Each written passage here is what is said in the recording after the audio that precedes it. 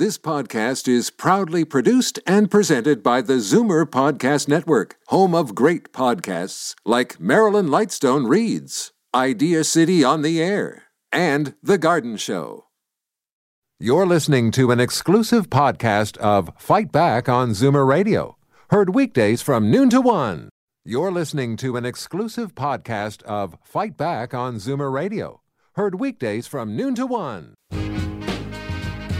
Now, Fight Back with Libby Znaimer on Zoomer Radio.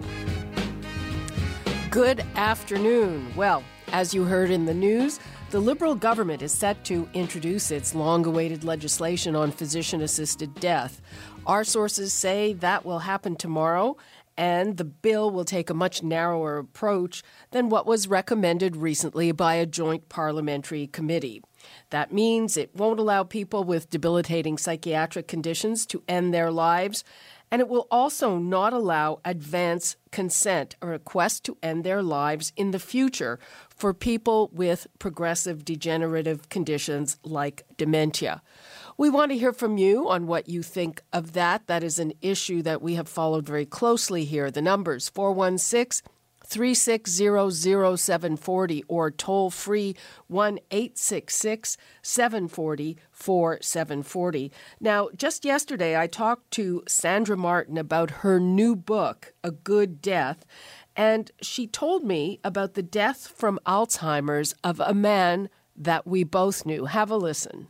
We need to have a strategy about seniors. We need to have a dementia strategy. I mean, I know somebody that I wrote about in the Globe and Mail and again in the book, a man who I came to, I loved his family. I couldn't really know him because he was in such a fog of Alzheimer's that, it was impossible to know him. Are you talking about Grant Crosby? Grant Crosby. Well, he used to work at the Globe and Mail, and of course, my husband did, and we met him socially when he was, in his prime and vigorous. Well, I vaguely remember meeting him, but when I met him, he was in a hospital bed where he'd been for 4 or 5 months because there was nowhere for him to go. And over the course of meeting with them several times, they did find a behavioral unit for him because many people with Alzheimer's are frustrated. And if they're young enough and powerful enough, they can be quite dangerous to themselves and to others because it's like a 5-year-old with the force and power of an adult. So he has since died, and he didn't have a good death. And the reason he didn't have a good death was because he was in a long-term care home and there wasn't enough medical care at the home to give him adequate palliative care. So that is another problem. Wow, I didn't even know that he had died. He just died in February, yeah.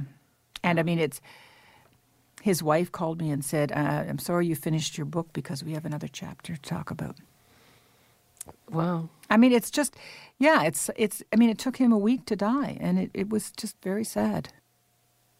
Well, that is an example of the kind of thing that can happen when there is no advance directive. As we told you, we are waiting for the government to introduce that legislation, likely tomorrow. The numbers, 416-360-0740, toll free 1-866-740-4740. And it sounds like the proposal is some kind of compromise. So do you think it's too much? Do you think it's too little?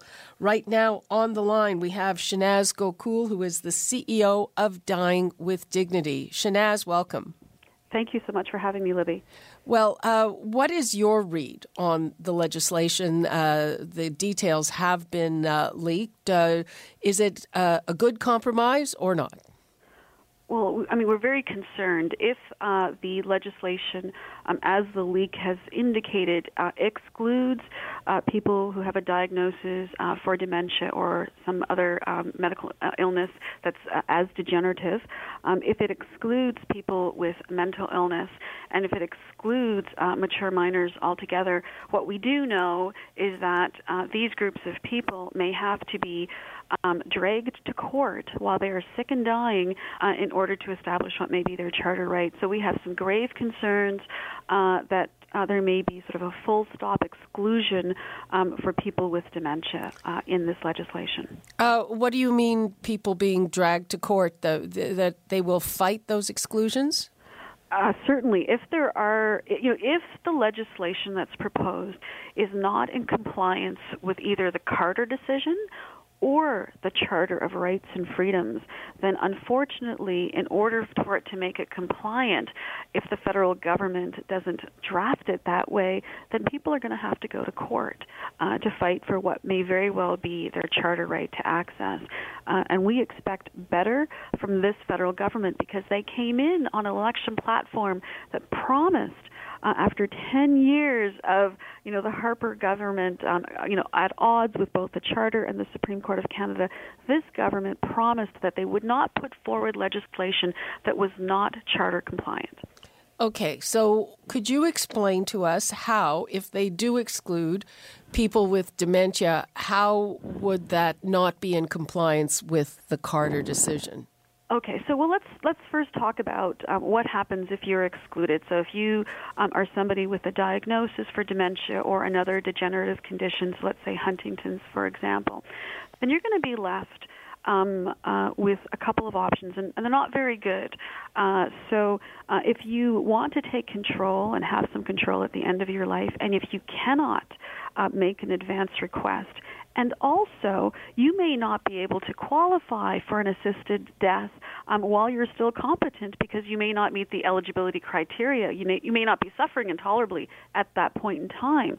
Then people in those situations will either have to take their own lives or try to take their own lives, or if they wait too long and they slip into incompetency, then they may end up dying a horrific death. It's a cruel choice. And this was exactly what was reflected in the Carter decision when they ruled for the right to die with dignity by not allowing people to make a request to have an assisted death. People may take their lives too early. And what we know with dementia is that the disease progresses differently from person to person. And so someone may decide, well, I'm going to have to go now because I'm going to have to take my own life because I'm not going to be able to get an assisted death. And they may have months or even years ahead of them. They just don't know. But if they're excluded, they and their families and friends will be robbed of that very precious time because they've already been given a life sentence. And so what we want to ensure is that people will be able to access an assisted death in those circumstances in a fair and a safe and a compassionate way. And so from our reading of the Carter decision, excluding people goes completely contrary to what the court said about ensuring that people could have, the longest possible quality life before they access an assisted death. But also, the legislation, not only does it have to be in compliance with Carter, but it has to be in compliance with the Canadian Charter of Rights and Freedoms. And if they exclude a whole group of people based on the random luck of life or maybe genetics, then that's very discriminatory. And it's harsh and it's not compassionate. And so this government is going to have to think twice if that's the route that they're going to go. And people who've seen family members who may have a diagnosis should be very upset that you may not be, if you're someone listening on this call, that you may not be able to get an assisted death at all. How do you answer people who say that this is a slippery slope, or who say that really you can't in advance decide what quality of life is good enough for you? Right. So I think that one of the things we have to remember here is that this is up to the person. So the individual who makes choices for themselves. It's what not everyone's going to choose this option. And so what we're talking about is somebody, they've got a diagnosis so that they know they have that sort of one-way street ahead of them if they have a diagnosis for dementia. And what they would do is they would list the conditions when met that they would find intolerable. So that could be bedridden and unable to do personal care and toilet themselves, unable to recognize friends and family. And the way that this would work is that, if you receive a diagnosis like this, that as you, while you have capacity, as you meet with your healthcare providers, that they know you've done, that you've asked for this, they would check in with you with every visit to ensure, this is what I want, this is what I want, this is what I want. So when the time comes and they've lost capacity, they will have made it very clear what is unacceptable for them. And I think we really have to remember this is really about the autonomy of the person and the patient who has this diagnosis. Mm-hmm. So do you have a strategy in place on how to deal with this legislation if, as expected, it has these exclusions?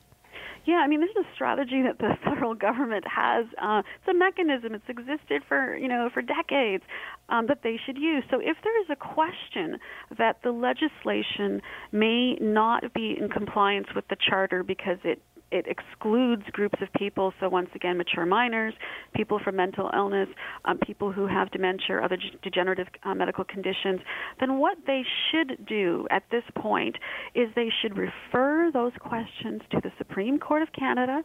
They can still go ahead with the June 6th date. They can still go ahead with their draft legislation. They can suspend those particular categories until the court hears and reviews the evidence in front of them about why the exclusion of these categories of people may be completely charter and constitutionally compliant. I don't think it will be. And then they can amend the legislation once they have that advice from the court. And why that is the preferable, the credible, and the reasonable option is because it means that we will all know as a country if this legislation is, fully in compliant with the charter, and it will mean that sick and dying people will not have to go to court to establish their rights. And I think that at this point, the government should be strongly considering this option because, once again, they came in with a promise to make sure all of their legislation would be in alignment with the Canadian Charter of Rights and Freedoms. Okay, Shanaz, we have to take a break. Please hold on the lines because we're going to come back with more with Shanaz and also your calls and your opinion on this legislation. Do you think it should include allowing an advance directive for physician-assisted death for people with degenerative conditions like Alzheimer's? The numbers, 416-360-0740, toll-free 1-866-744-740, and we will be back with more on this very important issue after the break. You're listening to an exclusive podcast of Fight Back on Zoomer Radio. Heard weekdays from noon to 1. Fight Back with Libby Znaimer on Zoomer Radio. Welcome back. We are talking about the government's long-awaited legislation on physician-assisted dying and whether people with degenerative conditions like Alzheimer's should be allowed to have an advance directive that would give them a physician-assisted death at whatever point they choose in advance. The number is 416-360-0740 or toll-free 1-866-740-4740. Now, the lines are open, but people, you do have to be patient when you call in. So we will go to the phone lines now. We also have Shanaz Gokul on the line. Ed in Toronto, how are you? Oh, not too bad. How's yourself? Fine, thanks. I can agree with your comment. Then how do we know when, with a person with Alzheimer's and all that, would find things intolerable? And I can see how the government are going to try to stay away from making a definite decision on that part because that's really a difficult issue. When people are making advance, death notices, and we don't know what's coming down with research, and the research claims now that they'll be able to stop it within a few years. Things like that, eh? Oh, I don't think so. There's no research that says they're going to... Goldhawk had a program on, and there's been some talk going out that they'll be able to... something to do with the genes, There's lots of research going on, but there's no breakthrough. There are some leads. They have to run extensive tests before they can start putting out a drug, as you know. Right, but they don't. There's not a drug in the pipeline. Yeah, there's something there already. There's a drug that doesn't work perfectly. What they have now, it doesn't work. But there's something that they've got now that they're running trials on, and of course they have to run these trials for up to 5 years. Right. What I'm telling you, Ed, is that there's not a magic bullet waiting to cure Alzheimer's, much as we would like that. In 5 years, they may find that this is the thing that they've working on right now. Dale covered many programs on this while he was I'm also familiar with the drug pipeline for Alzheimer's. Anyway, go ahead. So you think...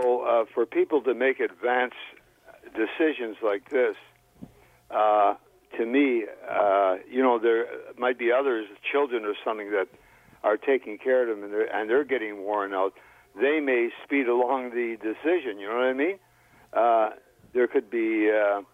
where the person may not have wanted to go. This would have to be written down so extensively, it's not going to be easy to enforce. You know what I mean? You'd have to say, this condition, you can't go to, you don't recognize anybody, you can't go to the washroom on yourself, you'd have to do this. I can see where the government can have problems with this. Okay. Ed, why don't we ask Shanaz what she thinks of the... Shanaz, what do you think of that? Thanks, Ed, for raising your concerns. And, I think that Ed is right in that this is challenging. There's no question when we look at the fact that, this country needs a national dementia strategy and we don't have one. But I think that he actually came up with the answer himself in his comments in that, that it will need to be documented. It will need to be quite clear, that this is what the person wants in these particular circumstances.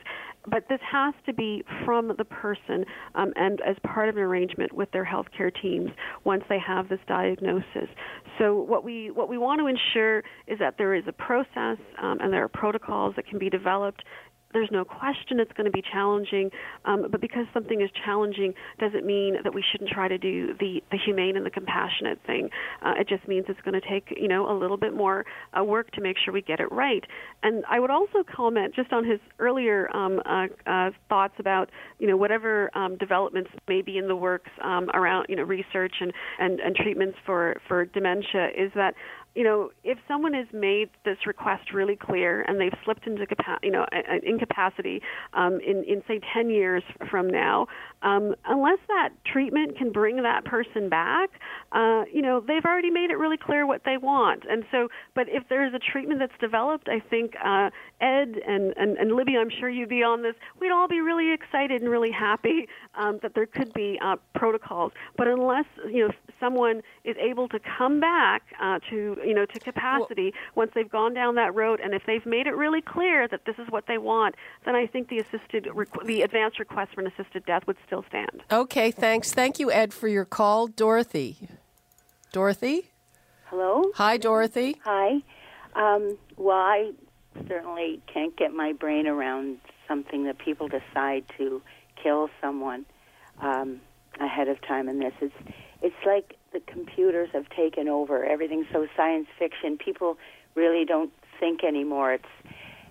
We're all like computers. And as far as saying that, instead of putting more research all these years into what causes Alzheimer's and dementia, I'm sure they could find a cure. It's always people who are really smart that use their brain too much and have so much stress. They drink and smoke cigarettes. They're always writers, or they're always insurance salesmen.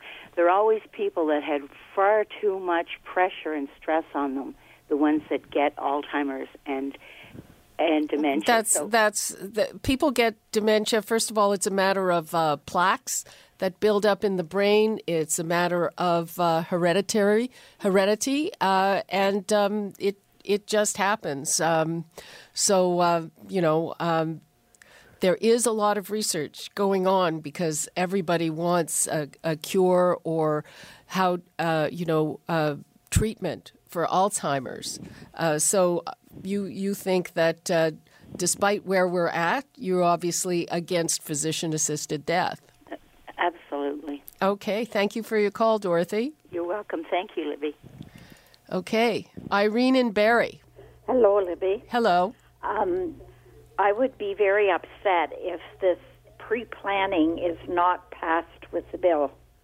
Okay. I think it's very necessary, and you can do it. You stipulate exactly when you wish to go, and I intend to do it, and I think it should be in the bill. I'll be very upset if it isn't. Have you had experience with a family member or a loved one or a friend? I'm a nurse, and if anyone is against dying with dignity bill, they should spend a 8-hour shift with someone who's dying, and they would change their mind. And yes, I have worked with Alzheimer's patients and their caregivers. So I think it's very important that one should be able to pre-plan. Shanaz? Yeah, I mean, Irene, I thank you for calling in for your comments. And, once again, Irene's comments are reflecting that this is all about Canadians who want to take control at the end of their life. It's all about choice. And, the whole idea of pre-planning through advanced care directives and advanced care plans is something we should all be doing anyway, and that this is one more component to be able to ensure that you're not going to be suffering at the end of your life. And I think there are many people out there. We did a poll at the beginning of February of this year that over 80% of Canadians support advance requests for physician-assisted dying. And I believe, Libby, and I don't have the numbers right on me, but I know CARP did a poll, and the figures were very high as well. That there is numbers very similar. Yes, there's a lot of appetite. People want to be able to take control and be able to make their own choice. No one is forcing this upon anyone who doesn't want to have those choices. But for people who do, for Canadians who do, then many of them are feel exactly as Irene do. Okay, thank you very much for your call, Irene. Okay, and Libby, one more thing. Please tell people not to refer to it as assisted suicide, because it's not. It's just dying with dignity. That's what we call it here. Thank you for that, Irene. Okay, let's try to take one more call before we have a break. Marion in Etobicoke. Hello. Marion? Hello? Hi there. Hi. Very quickly, Marion. Oh, it's going to be quick. My life, my way, and that includes my family being involved. Your life, your way. Short and simple. Short and simple. So you would like to see an advance directive included in that legislation? Yes, and I'd like to be able to, with my family involved, make my own decisions and let everybody else in this world make theirs, but don't involve each other. Sounds like a plan to me. Sure does. Pretty simple, eh? Okay, Marion. Thank you. Thank you very much for that. You too. Bye-bye. Bye-bye. And Shanaz Gokul, CEO of Dying with Dignity, thank you so much for joining us. Thank you so much, Livy. You're listening to an exclusive podcast of Fight Back on Zoomer Radio. Heard weekdays from noon to 1. You're listening to an exclusive podcast of Fight Back on Zoomer Radio. Heard weekdays from noon to 1. You're listening to an exclusive podcast of Fight Back on Zoomer Radio. Heard weekdays from noon to 1. You're listening to an exclusive podcast of Fight Back on Zoomer Radio. Heard weekdays from noon to 1. This podcast is proudly produced and presented by the Zoomer Podcast Network, home of great podcasts like Marilyn Lightstone Reads, Idea City on the Air, and The Garden Show.